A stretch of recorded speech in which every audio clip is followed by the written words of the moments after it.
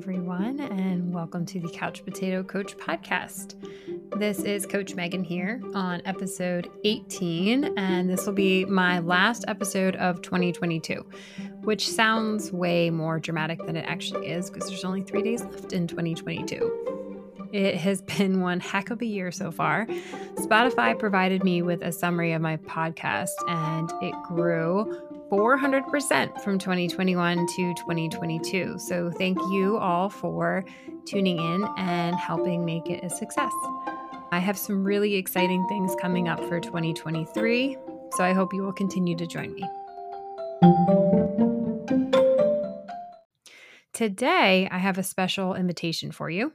I invite you to join me in chucking New Year's resolutions out the door for good. That's right. I'm advocating for throwing out that practice altogether. You know what I think we should do? I think we should slow the fuck down. Seriously.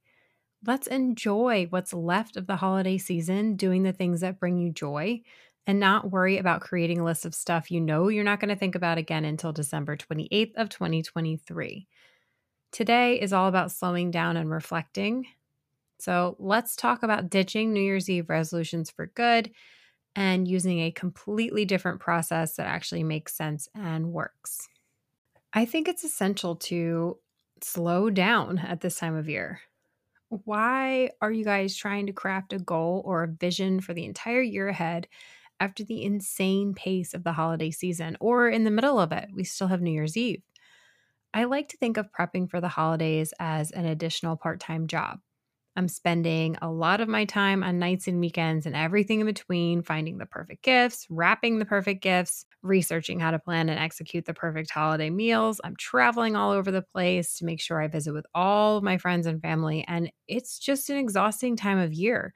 And if you're trying to cram in writing your goals for 2023 in between sips of champagne at the holiday mixer, I'd like to offer you an alternative. Let's change the deadline. I used to wake up early on Christmas Eve to figure out and write about all of my goals for the coming year before that dreaded January 1st deadline. And my mind was clouded with all the details about all the gifts and the food and the outfit changes that were going to need to be packed up in the car later that day. It wasn't working for me, so I changed the deadline. I wanted more time to enjoy my holiday and less time stressing myself out over coming up with the exact right goals that were going to magically change everything in my life that was wrong and put me on the path to my perfect life. What I ended up with were resolutions that sounded really good and looked good on paper and were completely unrealistic for me. So what I decided to do was offer myself the entire month of January for data collection and reflection. And that's right. The entire month of January, I do a bunch of reflecting and I gather all of the data and I use the extra time and information to make goals that don't just sound good on paper, but help me stay on track towards being the person I want to be for an entire year. So my deadline is February 1st, and I'm inviting you all to join me. I mean, if you think about it, what is January good for anyway? It's winter. It's super dark. The weather is bad. You can't travel. So I actually find that using January to reflect on the past year is cathartic and inspiring because I get to think about all the things I can accomplish with the blank slate of a new year. What exactly am I doing? I'm going to share with you what I do purely as a helpful example. You can do the same things I do, or you can tweak it and make it something that serves you.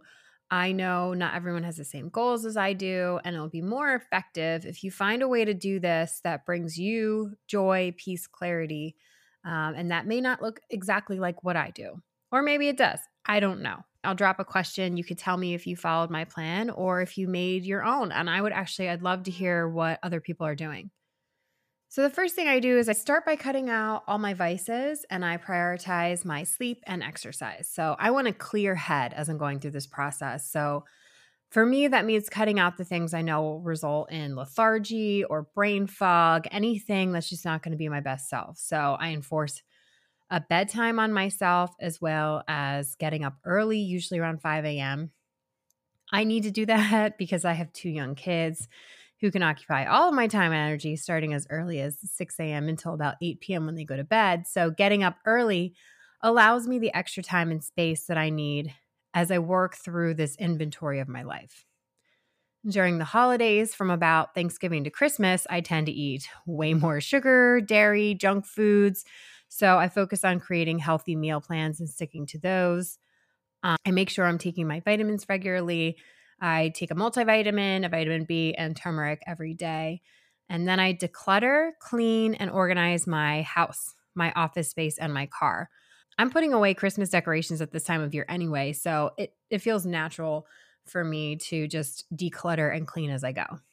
Then, one of my more challenging exercises is that I remain sober for the entire month.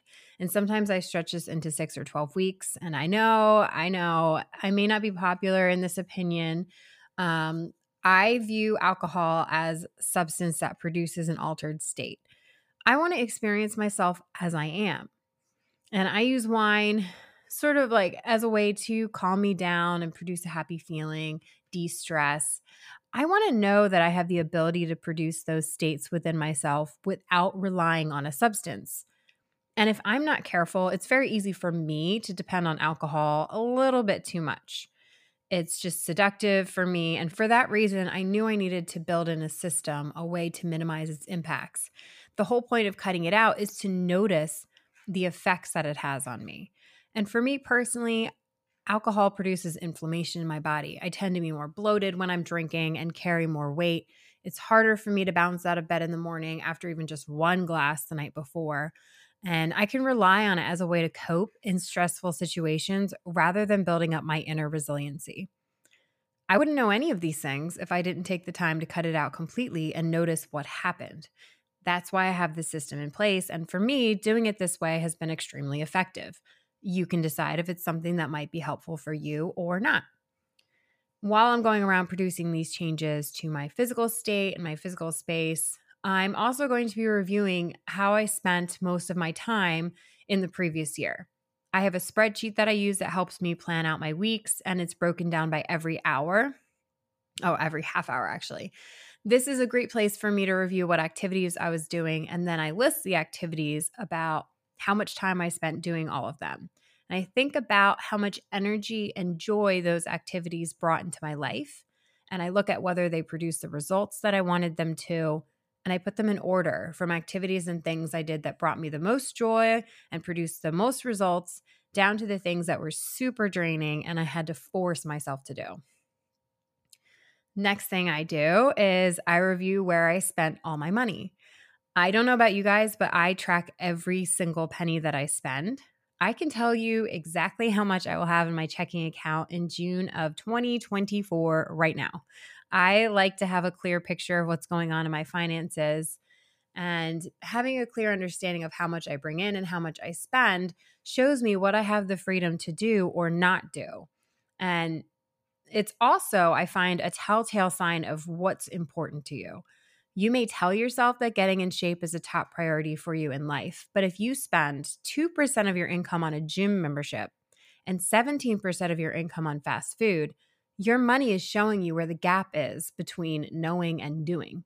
So get super clear on exactly where you spent your money in the past year. And if you don't know this information, that is a problem, and I'll be discussing it in greater detail at a podcast in 2023. For now, all I will say is that our society is structured around money. Money is power and freedom, and you can't make clear choices without having all of the information. Lastly, I look at who I spent my time with, and I ask myself if any of the relationships in my life are in need of a change. I've spent a lot of time talking about evaluating relationships in my other podcasts, so I'm not going to elaborate on that here. You can go back and listen to my podcast on toxic relationships if you're interested on more information on that. Now, this may come as a shock to you, but our perception of ourselves is not always reliable. Sometimes we think too highly of ourselves. Anyone else out there continually making exercise plans that are 10 steps ahead of what their body can actually do, or is that just me? Sometimes we think too poorly of ourselves. It's worth putting in some time to evaluate if the things you think about yourself are aligning with the picture the data is painting. My goal is always to bring all of my automatic and subconscious behaviors into the light. And generally, if we're doing something automatically, we aren't paying attention or noticing that we're doing it. So how do you how do you even figure out what you're doing? I use a particular tool for this called reflective journaling, and it is exactly what it sounds like. You journal using reflection as your prompt. And if you're interested about what science is saying about reflection, then you are in the right podcast. You know me, I love my science. According to an article I recently read in the International Journal of Environmental Research and Public Health called Using the Reflective Journal to Improve Practical Skills, Integrating Effective and Self-Critical Aspects of Impoverished International Environments, a pilot test. Seriously? Who comes up with these names? I'm sure there's a reason that they're as long as they are. But anyway, I will link the article, the authors, right on my website. You can go to the podcast tab on couchpotatocoachllc.com in case you're interested in reading this article. This is a tool that can help you see what are you doing automatically? What habits are going unnoticed by you? And they even go on to say in the article that it's an instrument of meaningful learning and the acquisition of professional skills, integrating effective and self-critical aspects. You guys, it's an incredibly useful tool. And honestly, I wish we would be learning how to make it a regular part of our lives when we're in grade school as kids. I think it would be really helpful if from a young age we had learned to just integrate reflective practices into our lives. Since I never learned this before, January is sort of the month that I dedicated to reflection. I also use reflection in my life every week. I created a quiz on Google Docs and I complete it once a week. It's full of questions that are specific to whatever area in my life I'm focused on improving. These past few months, I've been working on building up my self-compassion. So that's what my questions were focusing on. I asked myself things like how I contributed that week to building up my self-compassion, what behaviors I did that specifically contributed to my learning, what were the things I did that detracted from building up my self-compassion, what specifically did I do that tore it down. And then I rated how I was feeling in my body, my head, and in general. You get metrics when you do stuff like this.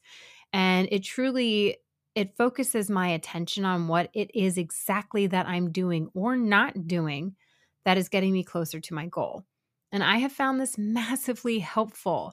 I am constantly surprised at what took place in a week. And when I first began doing this, I had this overall feeling that I was barely doing enough work. I wasn't really growing and I was sort of half-assing it. What I found was I was way more dedicated than my feelings gave me credit for. And I was making far more progress than my feelings encompassed. When you've thought of yourself for one way for so long, it can be a little difficult to change that perception. And then there were weeks that I did half-ass it, and that was helpful for me to see too. I could pinpoint why and use that information to make much more informed decisions in the future. And I got to know myself on a level that was much more accurate.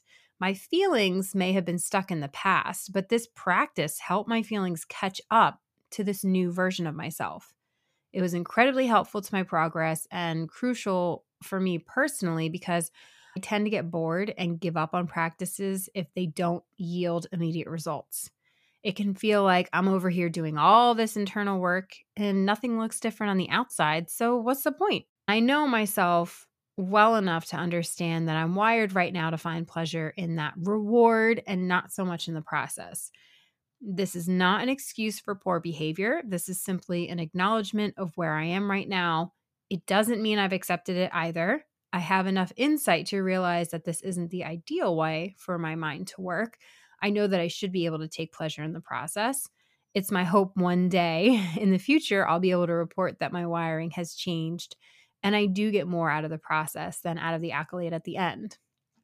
I understand enough about neuroplasticity to know that I can rewire my brain. This is something that's possible. However, I also know it takes time to do this. And in the meantime, I need to have something in place to keep me going when I run into the familiar feelings of boredom, discouragement, disappointment that I'm not getting results fast enough, which is why I implemented a system to keep me going when discouragement and frustration started to appear. The system is reflective journaling. It's a way for me to notice and celebrate the small little victories along the way. And it's a way to make sure that my feelings are accurate and that they catch up to where I actually am in the process. So simply put, I use the tool of reflection as a way to keep me on track towards my goals. And in the greater picture, in January, I use the reflective journaling as a way to keep me living a life that I'm proud of and that inspires me. I hope this was enough to convince you to give your own reflection practice a try. You can use the layout from the research article that I mentioned earlier, and I will link the article on my website. I think I already said that. So I'm going to list out a slight adaptation from the questions that they used in the article. And this is by no means something you have to use. You can make up your own reflection practice entirely. This is simply, I'm offering something as a starting place if you don't want to make up your own or if you really have no clue where to start. Step 1, think freely and write about where you are in your life, including feelings and emotions.